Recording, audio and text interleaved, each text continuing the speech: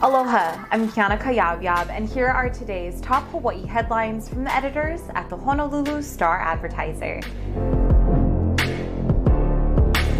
Hawaii health officials reported just 37 new coronavirus infections today, the second day in the row that the daily case count was below 40.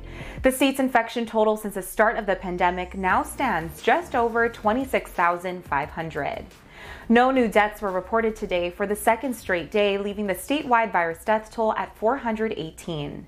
Today's new statewide infection cases reported by the health department include 26 on Oahu, 5 on Maui, 3 on the Big Island, and 3 residents diagnosed outside of Hawaii.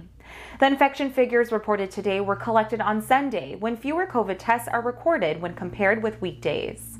However, Hawaii's overall trend continues to show steady declines in new cases, active infections, and hospitalizations. The number of active infections in the islands has been falling steadily in recent weeks and is now just over 1,100 cases. State officials are warning Hawaii residents to beware of scammers who are trying to capitalize on the huge demand for COVID vaccinations. Scammers have been sending phone and text messages demanding that people call back to receive a COVID vaccination for a price. One caller from Jamaica tried to convince a Hawaii resident to pay $1,000 for a vaccination shot. Hawaii Department of Health Director Dr. Elizabeth Char says that all COVID-19 vaccinations are free, and at no time should anyone pay for the vaccine. Officials say residents should just hang up or delete the text if anyone tries to get them to pay for a vaccination or to get them a priority appointment for the shot. Honolulu police issued 185 COVID-related warnings on Super Bowl Sunday and arrested or cited another 17 people. Hawaii health officials urge residents not to host large gatherings for the big game so that the state could avoid another spike in virus cases. Under Oahu's current Tier 2 restrictions, social gatherings of more than 5 people are not allowed. Angela Keene, founder of the Hawaii Quarantine Kapu Breakers, said the group reported at least a dozen illegal gatherings on Super Bowl Sunday. She said some of those parties included more than 100 people in Waimanalo and on the North Shore.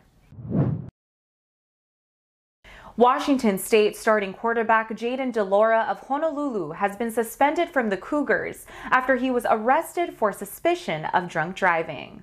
De Laura started all 4 games last fall as a freshman for Washington State under former Hawaii head coach Nick Rolovich.